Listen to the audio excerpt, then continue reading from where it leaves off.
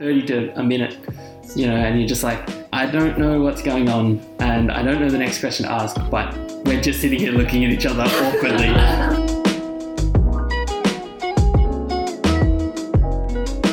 Welcome back to the Forever Young podcast, a podcast made by students for whoever. I nailed it this time, guys. Hey, good job. Today's topic, we're going to go around the student clinic and how to get prepared for it. And we're going to give a big shout out to Brett, who suggested this topic on our Facebook page. We're going to introduce our co-hosts for today. We've got Nick. Yo. I've got Tim. Hello. And Charlene. Hello. And I am Brendan. I get why the order was a thing. Today's topic, we're going to be talking about preparing for the student clinic. Again, shout out to Brett for... Can we give B all the P words? Yeah. I'm not breathing. The thing is, I'm so conscious of me breathing into the mic that everything becomes a P word. No, I exhale as much as I can with every consonant that I get. So give me a B, it'll be B. You know what I mean? Yeah, but at least B is full of bass. That's true. B. Anyways, student clinic. We've been in student clinic treating by ourselves for a year now. Has it been a year? No. Not yet. Like half a year 8 months. treating by ourselves. Yeah. Yeah, treating solo anyway. Yeah. But we've been co-treating for a year, so that's exciting. 2 years, under the belt. Yeah, true. That's. I never actually gave it that much thought. Yeah, we're almost finished our little uni stint. Oh, shut up. That's weird. I know, it That's shocks me weird. every time. So let's take it back to the very beginning of before we started clinic. What was our perception of the student clinic? I know my first experience was either orientation or O day. I get them confused. Wait, they're the same thing. No, open day. That's the one. Right, yeah. Did we meet on open day? Was that? No, it was orientation. We met at orientation. Yeah, no. Because And I you was guys- with my family. And you guys look like friends already. It was hella scary. Hey, gang. I think the first person I met was Nick. I sat Whoa. next to Nick, and Nick had no idea that I was sitting next to him. No, probably not. Yeah, no. But it would have been nice. It would have been friendly.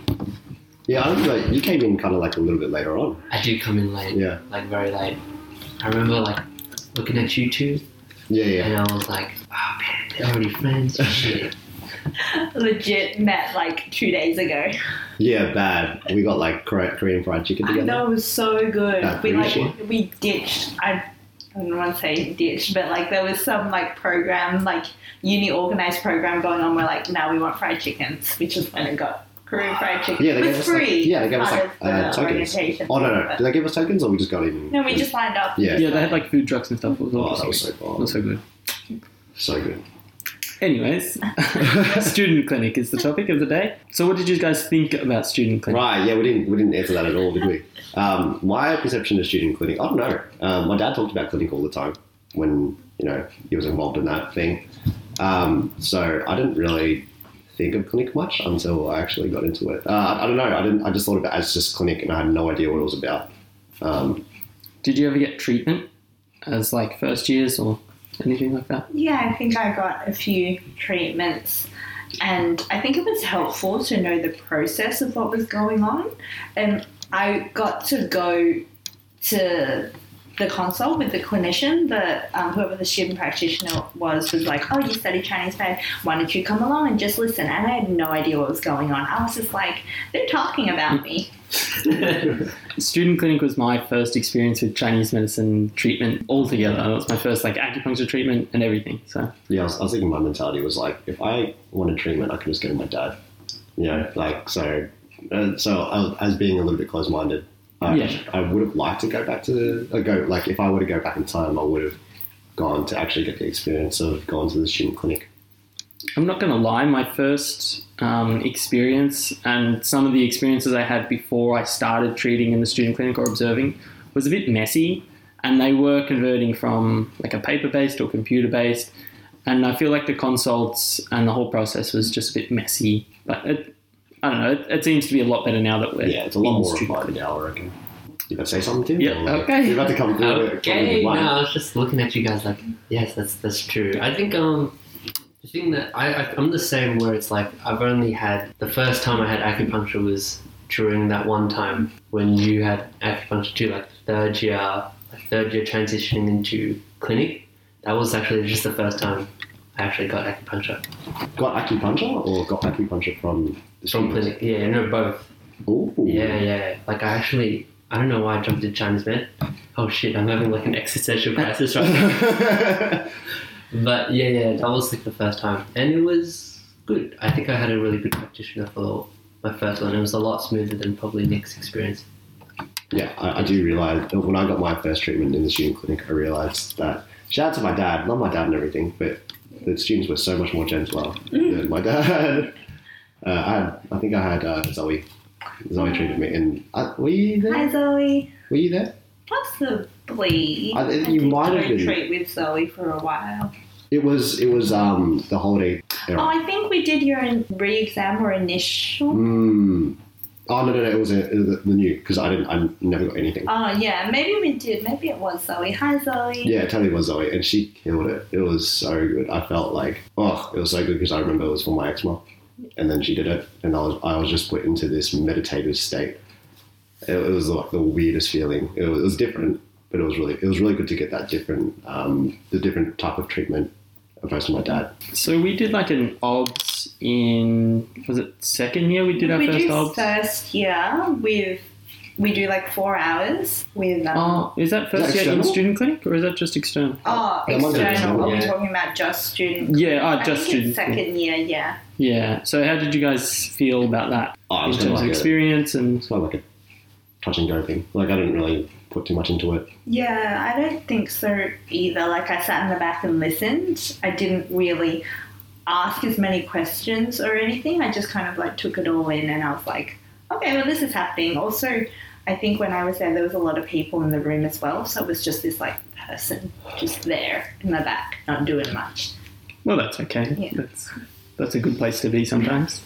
I think it's like a different experience, like actually being in clinic, and just second year, you're just looking at it from like a video. It's like when you're there, it's a whole different ball game. Yeah, when you're involved, it's completely different opposed to actually just watching and doing nothing. And how did you find the transition from like being an observer to a co-treater, like actually putting in needles and getting involved in discussions?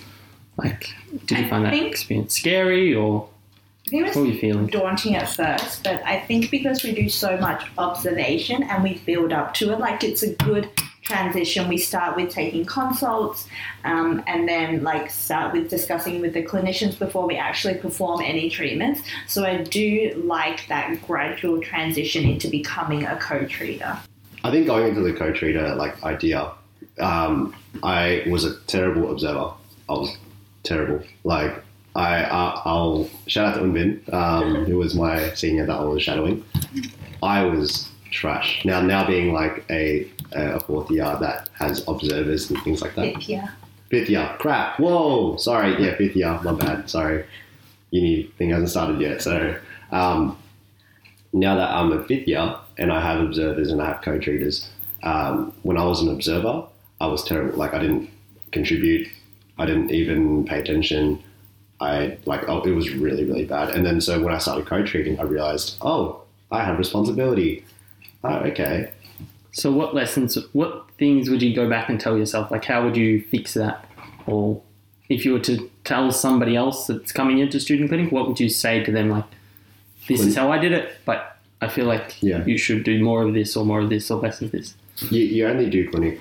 You only have the opportunity to be in the student clinic for a really short time. You don't realize how short a year is. It's literally just about a year or a year and a half, including the observation. It's my biggest learning resource. I learnt more being in clinic rather than being in class. I mean, class, of course, I feel like you consolidate your learning in clinic. It sort of all comes together. You see cases that are combination cases where there's this going on and then this, and you're like, so this is the relationship. This is how it actually works.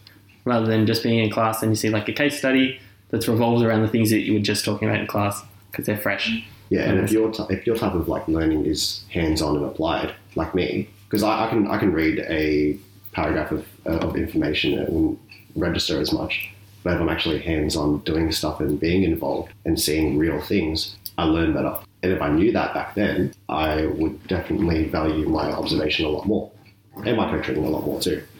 So for anyone that's actually starting a student clinic and you know that's your way of learning, that's your style of learning, definitely put more emphasis in actually paying attention in student clinic, I reckon. Any lessons from Tom? Too?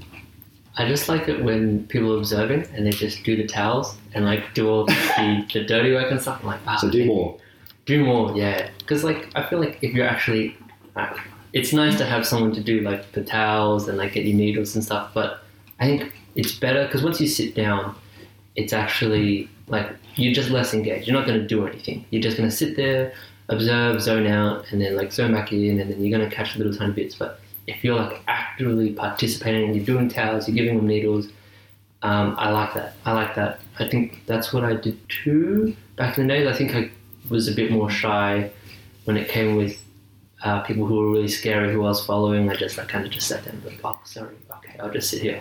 But for those people that I could actually follow and stuff, I was like, damn, this is fun. Like I'm gonna just do towels and stuff until I pick something up or I learn something new. Or yeah, that was really good for me at least. Like being a presence but not being like present. Yeah. Like actually being there and like actively listening is quite important. You pick up little things. You might not get the whole picture and everything's going around so fast and you're sort of just like, oh, what's going on? But you sort of pick up those little things, little herbs or acupoints and little pockets of gold. But I think one big thing for me as an observer and as a co-treater or primary treater, whatever now, is like knowing where you stand with the other people in the room and like communicating. So I've had instances where I've been like, oh, this is how, like, this is my room. This is under my name, so this is how I like things to run. Or like, try not to interrupt me in my consult because I'm doing like a flow thing, and then they kind of just disregard how I feel and just kind of try and take over the room a little bit. So I think my advice is communicate with who you're following and make sure you're not stepping on their toes or over any boundaries or anything, because it doesn't look or feel as nice from the other side. That goes for anywhere as well, like not even just student clinics. So if you're observing another practitioner treating or whatever, remember that that's their space and they've worked hard to get where they are and refine their own skills. So, sometimes you need to just take a step back and observe the whole situation and be like, okay, this may not be the time to ask questions or talk about certain topics. Yeah, that being said, it doesn't mean you can't ask any questions. Just pick your moments. Like, don't ask questions in front of the patient. There's definitely a time and place. Yeah, and just have some like spatial awareness, I think is really important. Yeah, and so how did we prep ourselves from our observation in third year to actually starting to co-treat? Like, did you find yourself doing more needling outside or like reviewing some of the notes or classes or things like that? I think reviewing was a big one. When you started to see a trend of what patients you kind of see, you tend to dig deeper into it more. For some reason, I saw a lot of PCOS patients or polycystic ovary syndrome patients. So I did a lot of research into that, revised some more of that, and also commonly used points that everyone uses. So then when I started formulating acupuncture points, I had to go too, so I wouldn't like fall flat on my face, if that makes sense. Yeah, I tried to think about like outside the box type points. I didn't focus as much as I would like to on herbs, and I'm a little bit disappointed in myself about that because herbs is such a big topic. I think everyone's kind of like that. Yeah, I feel the same way. Just for myself, I feel like acupuncture falls into place really well, but to put some effort into herbs, I would have liked to do that when I first started observing. I mean, like, okay, so this patient could have actually done with this formula or this formula, and think about the patients that don't get herbs and actively try to think about prescriptions to give them. I think that would have been way more beneficial for myself. Have you guys ever tried, like, I remember I was very like not confident in my needling techniques, so I used to like needle like an orange. I used to just grab out an orange and just start like needling it. Yeah, I did that for a little bit. I just wanted to feel the needle in my hand. Yeah, right. I just, wanted to actually have some sort of like feeling and then be like, okay, so this is what I can do with it and this is what I can't do with it, and just be comfortable. I think people say like pork belly. is Yeah. the closest. Yeah, no, It's a waste of they pork use- belly. Yeah, I'm hungry. I'm gonna eat Yeah, that no, pork I'm belly. a bit hungry. They use pork skin as a I think a practice thing for tattoo artists. Yeah, Could've- and you can buy like a fake pork skin type thing for tattoo artists as well. You don't have to like buy pork belly. Well, yeah, I've just seen on Ink Masters where they had like the giant pig and then like doing like an art on the pig. Yeah, that was crazy. No, it's pretty cool. But yeah, there's other techniques. You can buy like cushions and stuff, but I feel like an orange is a pretty good medium to needle into. Well, we learned the techniques with that, like the whole setting the mountain on fire and all that. How often do you use those techniques? Oh, never. Absolutely Not the never. setting the mountain on fire one, but like the rest of the stimulation. Yeah, the rest of the simulations were like up and down, twist. It can be a lot of the time. I don't know why all those techniques seem to be really, really strong on patients, and they don't like that. So I tend to not to use them too much, or use too strong of stimulation unless it's warranted for it. Yeah, judge the patient. Yeah, I usually use electron anyway. Sorry. I Like keep a going. side note, have you guys ever felt like when you're stimulating and you want like it's like tight and tense and you just want to keep stimulating until it feels like butter? I don't know if you guys have that. Just like a side note, do you guys ever have that where it's like it's very stiff? When you're like doing muscle recovery type stuff, Everything. Everything, eh? sometimes you do want like the needle to grab though, Yeah. right? Really? Why? Like that's when you get like that dirty sensation. It's like Okay. grabbing the needle. Yeah, I remember my dad was treating someone, and the difference between him pre-stimulating and then post-stimulating, the needle grabbed. And it's not because just the muscle fibers wrapped around it. It was just because he hit that dirty. And the patient actually recovered quite well from it. It was really good. How long did it take you to be comfortable acupuncturing in the student clinic to be able to be like, okay, so I want to be able to get to this level, and I'm gonna like get the dirty in these points most of the time, like because when you start needling, obviously you're very nervous and you got the jitters. But how long did it take to be able to get comfortable? A while. I think it's a confidence thing. Like you said, you're a little bit nervous, but when you realise that it's necessary to really go deeper in, it's like you need to do it. I think after I came back from Vietnam and I saw how brutal they were, and just being like flip in, then I'm like, okay, I shouldn't hesitate when I do it. So now I'm like straight in. Yeah, so it even like needling by yourself for 6 months, you're still like testing the waters. You know what I mean? What do you guys think? I'm not too sure.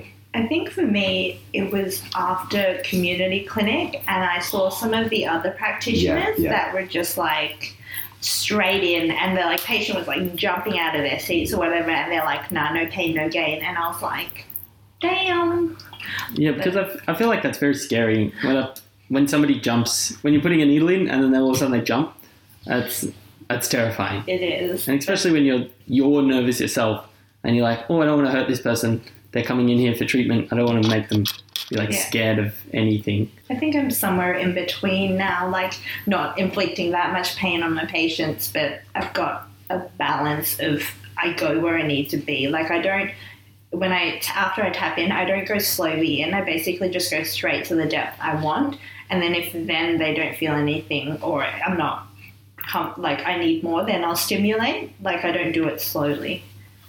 Yeah, I'm about the same lines. Yeah, I know you're more gentle, Tim. So is that different for you at all? Yeah, like normally when I like insert the needle, I can feel it go into like the different layers, Yes. and yeah. it's like after the 3.5 layer, that's my general rule of thumb.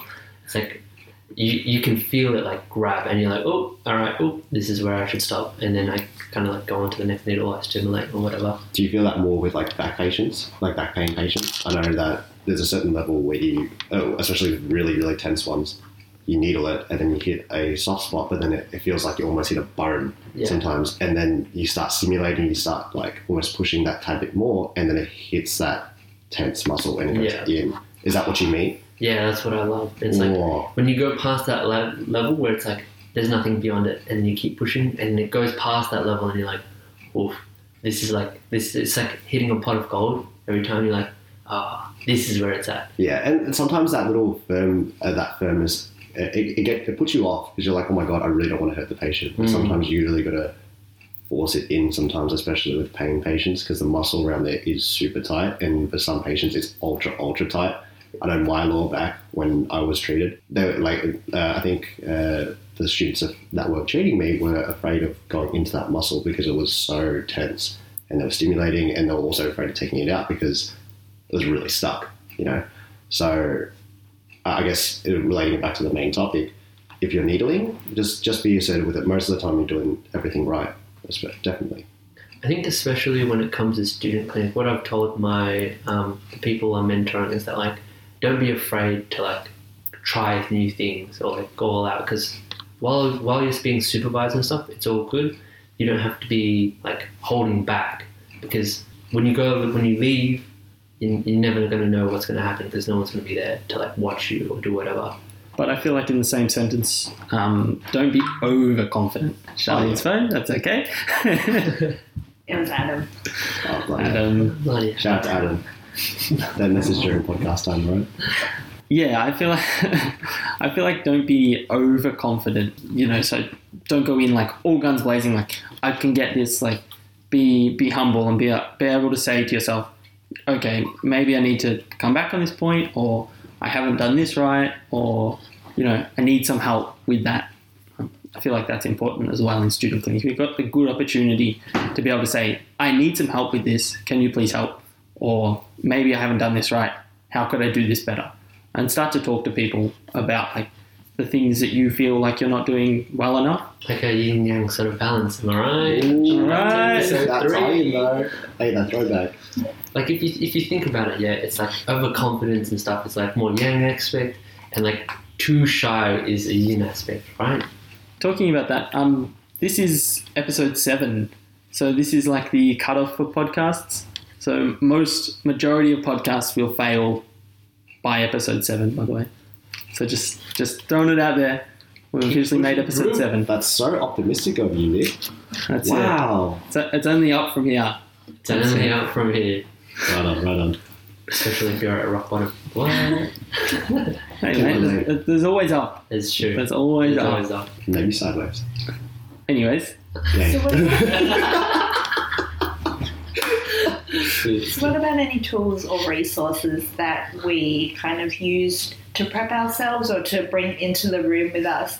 Anything that you brought in with you to help with your consult taking? Get yourself a acupuncture desk reference. Hands down.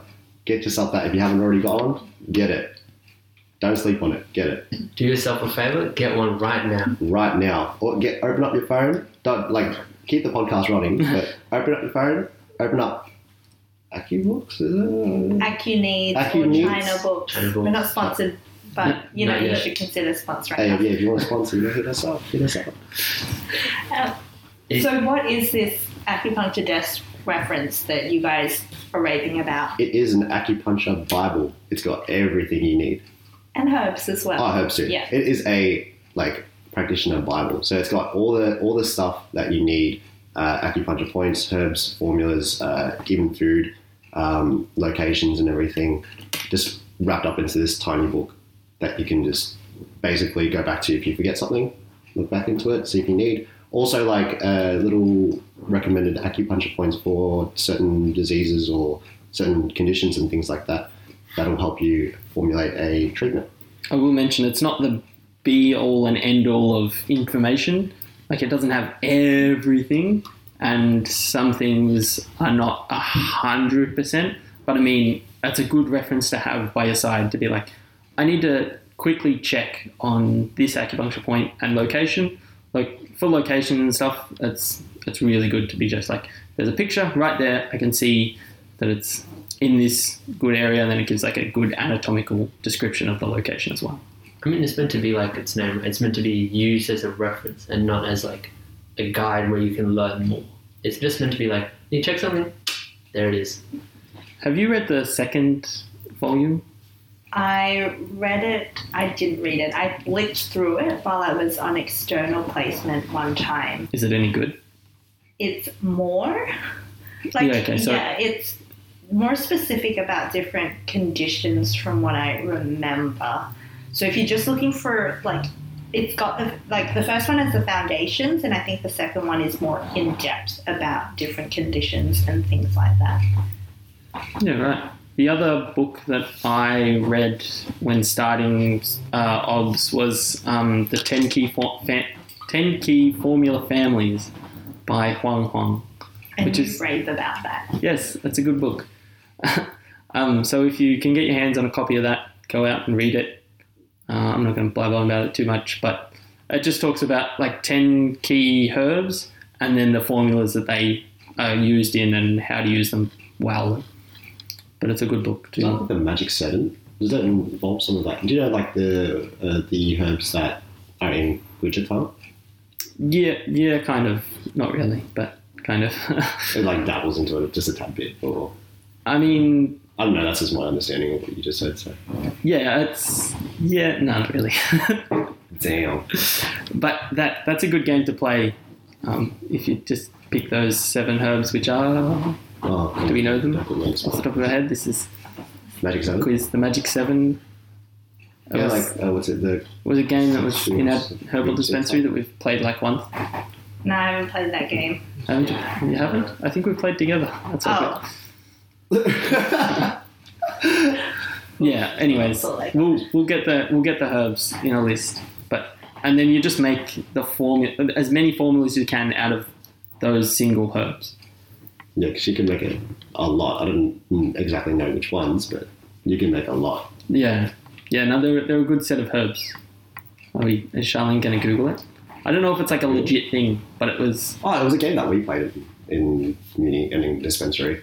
Had Yeah. that little jar with all the herbs in it. Yeah. Let's move on to like a sort of co-treating now, rather than just looking at observation. Yeah, what kind of stuff did you feel was different as soon as you started entering the room as a co-treater rather than just an observer? For me, I feel like it was a respect thing.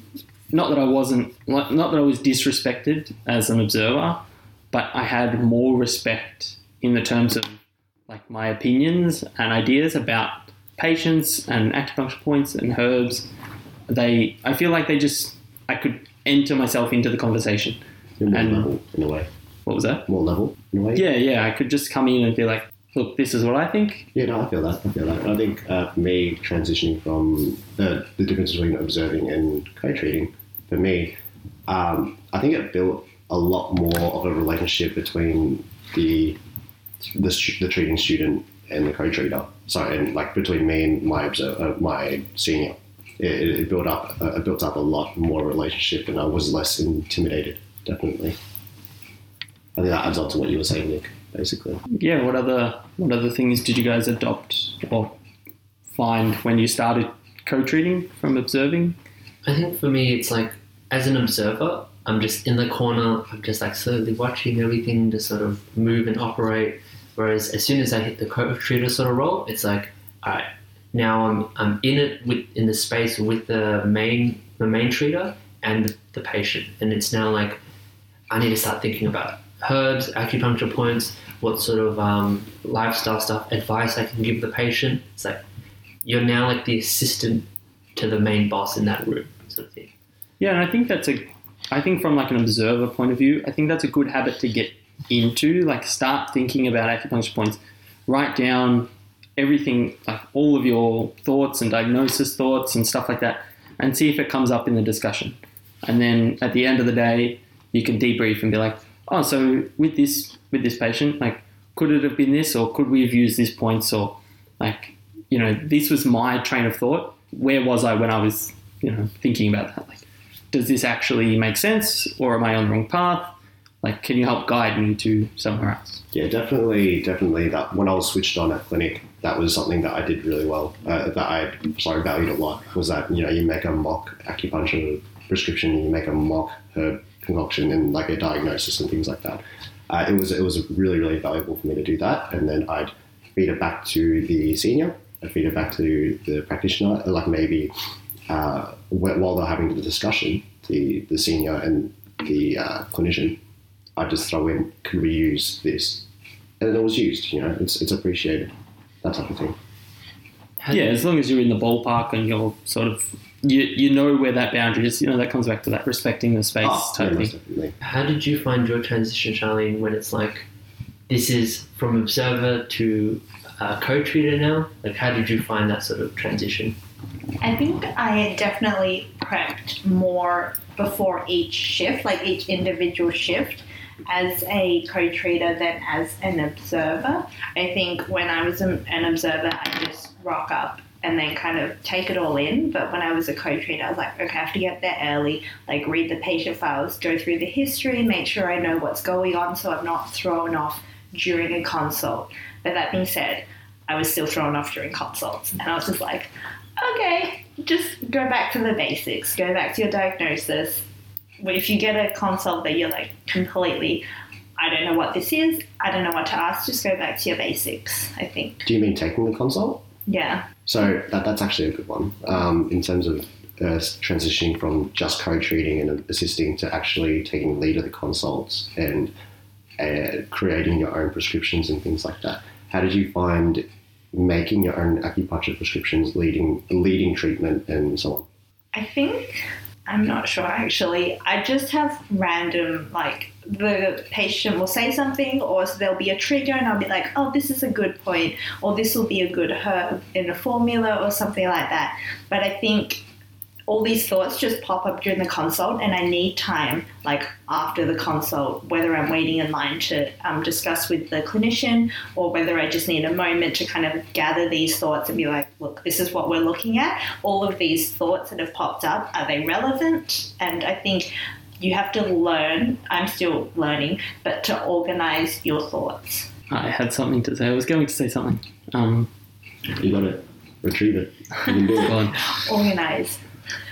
Yeah, that comes back to it all being like pieced together. So when you start to get like into that co-treating role and becoming like a senior student, it really does piece together. So don't be too like afraid or upset or scared that it might not be piecing together straight away as like a younger student, and everything might be all over the place, but it will piece together and it will come together. So don't be too like afraid of that. Something I like told one of my mentees is like, what you want to do, especially in the consult, is roll in control. So roll with what the patient's sort of saying, go with like properly listen to them first, and then after that follow up with the questions and just try and roll and control the sort of consult and lead them down the path to help with your diagnosis, right? Like guide them. Guide the patient as well as guiding your diagnosis to see where you're sort of going with the next sort of question, rather than being like, oh, how's your bowels and stuff? Oh, how's your diet? It's like it doesn't flow very well where it's like, oh, where's the pain now? Oh, how's your urination? It's like, this doesn't really work very well. Do you know what I mean? It doesn't feel like it's flowing smoothly. On that, if you are stuck in terms of asking questions, you go with the flow of the patient too. Like, for example, when they start talking about their diet, and you can be like, okay, so when you eat and you're digesting, is it hard to digest? Mm-hmm. And then so like when you're flowing with the patient and they're talking about their condition, you can always lead off questions to what they're saying. And yeah, like when you follow the momentum of the patient and things like that, you tend to pick up certain things that you might not have if you're just asking blatant questions, you know? Let's move on to what it's actually like to treat the patient. Being the big boss in the room, like the room is now all yours to sort of control. With you might have co-treaters in there or observers, but you definitely have the patient, and it's you and the patient, and now you're in charge of their sort of progression and improvement in health. How do you feel that sort of new role has changed you? It's definitely a different dynamic. You feel that like power or that control over the room. And you're like, what I say in this room is going to be sort of what goes. I enjoy it. Not that it's like a power hungry, but I do enjoy that. The feeling of being respected. Do you ever feel any pressure that's like you are the one that they're focusing on, and they'll like ask you a question, they'll be like, oh my gosh, I'm on this medication, or I want to take something for like this condition, like diet wise or something like that? Like, do you feel pressure that it's like all the time? you constantly feel that pressure, especially when like those random questions come and you're like, I don't know what the hell you're on about, but I'm going to spit something that's going to sound good and avoid your question. But I think it's also okay to be like, I'm not sure. Let me check with the clinician. Yeah, I normally start all of those with, I'm not 100% sure, but, and then just go on to something that's semi-related, but it just sort of pushes me through, and then they look at me like, oh yeah, it's so cool. relatable. So relatable. I mean, we know what we're talking about most of the time, don't get us wrong, but like, But there are definitely questions that are just like throw you, and you're just like, I'm going to have to quickly think on my feet while I think about this, and maybe I'll just come back to it later and just bring it up in a conversation. And be like, So it's okay if you feel like you don't know everything, you don't have to have the answers for everything. I mean, we'll pick up, you learn from your experiences, so if you ever get that question thrown at you again, you'll know how to answer it. yeah, definitely. I think for my experience, at least, from changing from co-treater to main treater, main treater? yeah, leading treater. Leading treater, yeah. Primary tutor? Pardon? Primary tutor? Primary treater, yeah. From that sort of role, it's like, I don't think I learned as much as I should have when I was co-treating, for me at least. And it was like a huge step for me between co-treating and treating, because I don't think I didn't involve myself as much in co-treating as I should have. You just sort of rode the wave. I did just ride the wave. Yeah, I feel the same way. I feel like I should have pushed myself harder, but that's just me being critical of myself. But I feel like I should have pushed myself harder to focus on the things that I didn't do well, rather than focus on the things that I do well and make those a bit better. I'm kind of lucky in the sense that my senior literally gave me full control of the room in the last couple of weeks that we were together. She basically was like, okay, you're taking all these patients. I'll literally just be co-treating. I'm not going to do anything today. And then so I had full control, and I was used to that. The only difference is I didn't have a safety net when I was alone, so that was a little bit harder. If that makes sense. I had full control, but I still knew I had that safety net. So I wasn't pushing myself to be like, you have to do this like by yourself, because I knew just behind me there was somebody that would pick me up if I fell. Exactly. But when they go and then you fall, you're like, well, oh well. It's like a do or die sort of thing, yeah. Yeah, you sort of have to just get over it. Have you, in a sense, fallen with quotations since you've been alone? There's definitely been moments where you're like, I could have done that way better, and you sit in silence for 30 to a minute, and you're just like, I don't know what's going on, and I don't know the next question to ask, but we're just sitting here looking at each other awkwardly because I'm definitely confused. So just in relation to consults, is that right? Or yeah, mainly in relation to consult. Yeah. How about like manual stuff? Because that's my fear mostly, is just stuffing up with manual techniques or like acupuncture and things like that. I'm not as concerned because like if I know I stuff up an acupuncture point, or I get it in the wrong place, I can always try again on the other side. And if I stuff it up again, I can always try again next time.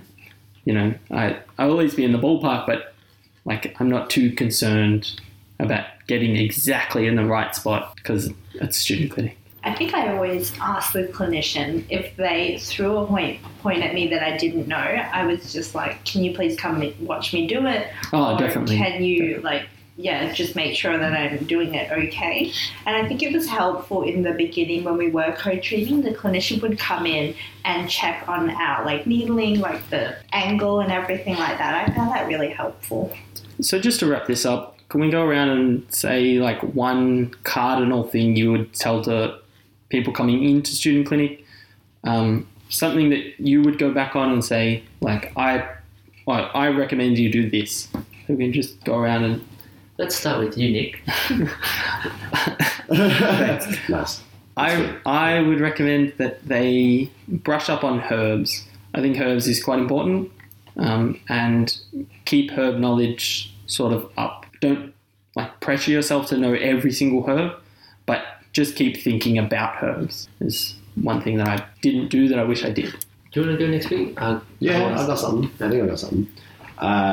Get involved. When you're observing or co-treating, just get involved as much as you can without being obstructive. Like you're doing, whatever you're doing, it'll go a long way, basically. don't be afraid to ask for feedback, and don't be afraid to not know things. That's a good one. That's a good Yeah. one. Go on, Tim. Have you got anything, Tim? I think for me, as a co-treater, yeah, Yeah, as somebody coming into like student clinic, as an observer or a co-treater. you're talking to somebody that is about to start student clinic. Okay. I think depending on what your role is, I think, yeah, you definitely have the safety net of being in a student clinic, so people generally understand if you're a student and you don't know stuff. So definitely don't be afraid to ask any questions to the actual patient, especially if it's like touchy or like it's a bit iffy.